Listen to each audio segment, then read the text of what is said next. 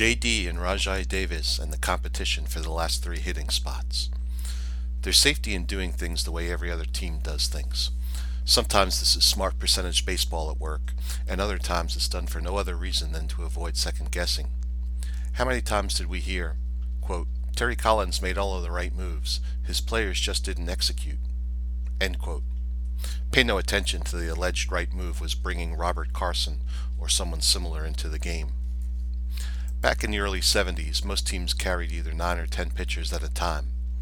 These days the number is 12 or 13. Are those the ideal numbers? For some teams, sure. But it's highly unlikely that's the optimum number for all 30 teams, though.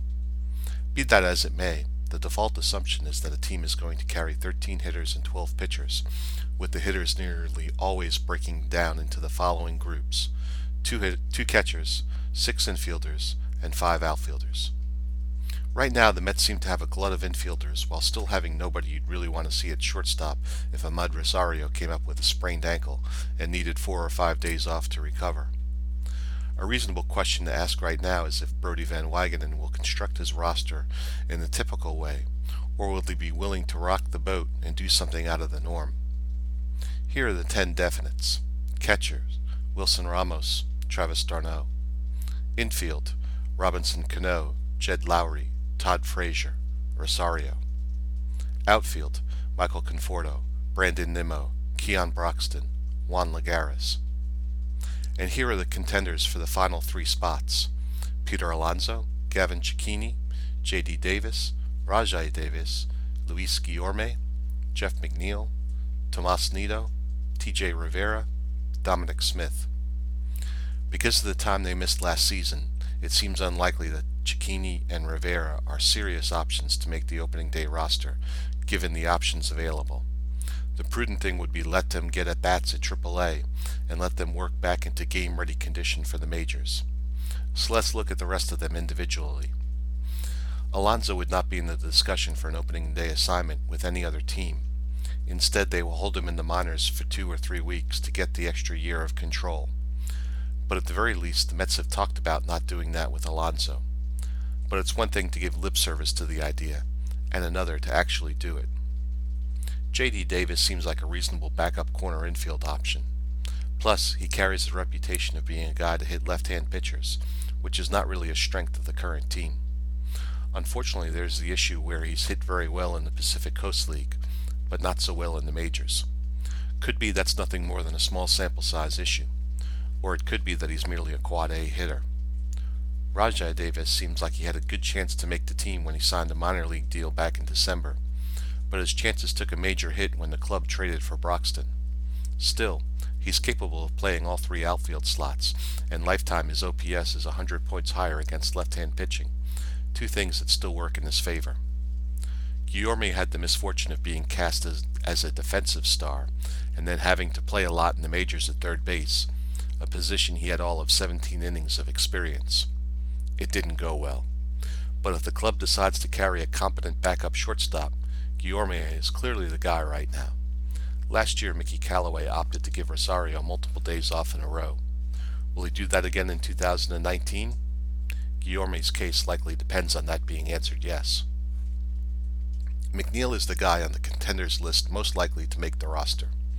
Still, it's hard to see where exactly he fits. Do they carry him as the traditional backup middle infielder? Is he part of a platoon at one of the infield corners with Frazier? Is he considered an outfielder now? Or does the club decide it wants him to get regular playing time in the minors? He does have options remaining. Meanwhile, Nido has the least chance of any of the contenders to make the roster out of spring training. His hope, however slight, is that Noah Syndergaard and Ramos don't click in spring training. Nido had great results last year working with Syndergaard. It would be a bold move to break camp with 3 catchers. We know Sandy Alderson wouldn't have done it. Is it possibly the bold move that Van Wagenen would consider? Which brings us to Smith. It seems the last thing the club needs is a lefty hitting first baseman with unknown power, or a defensively challenged corner outfielder. On the flip side, is there any advantage of having Smith spend the 3rd summer in AAA? He feels like the guy who can win a spot on the roster with a strong Grapefruit League season. If Frazier is the first baseman, do you really need J.D. Davis on the roster? Assuming no further moves, perhaps not the most likely scenario, my expectation is that the Mets would come north with both Davises and McNeil. The lineup becomes a question mark, with the only knowns in the infield is that Cano, Lowry, and Rosario play somewhere every day.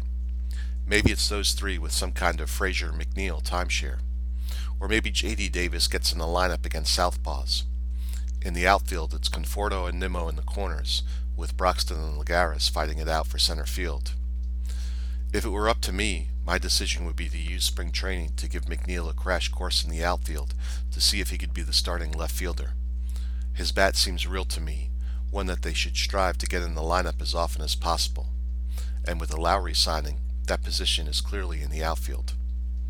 It's a gamble on multiple fronts, but the upside is what makes the gamble worthwhile to me.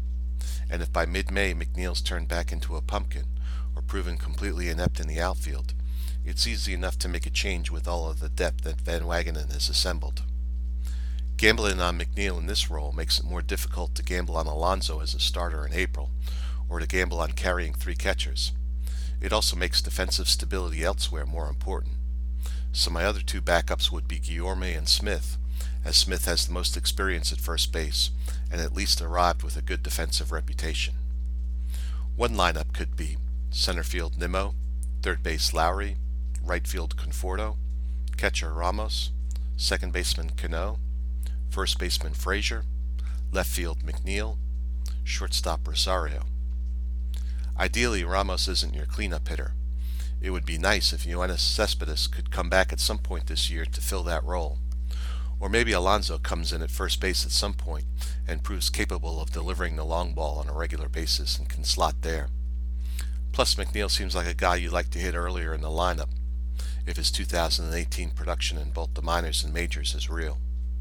And if Rosario's hitting the last 2 months of the season is what he's ready to deliver, he probably shouldn't bat eighth.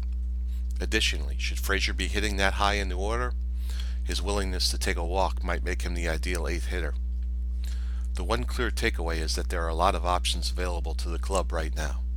Those options include who makes the 25-man roster, who starts where, and what the lineup configuration is.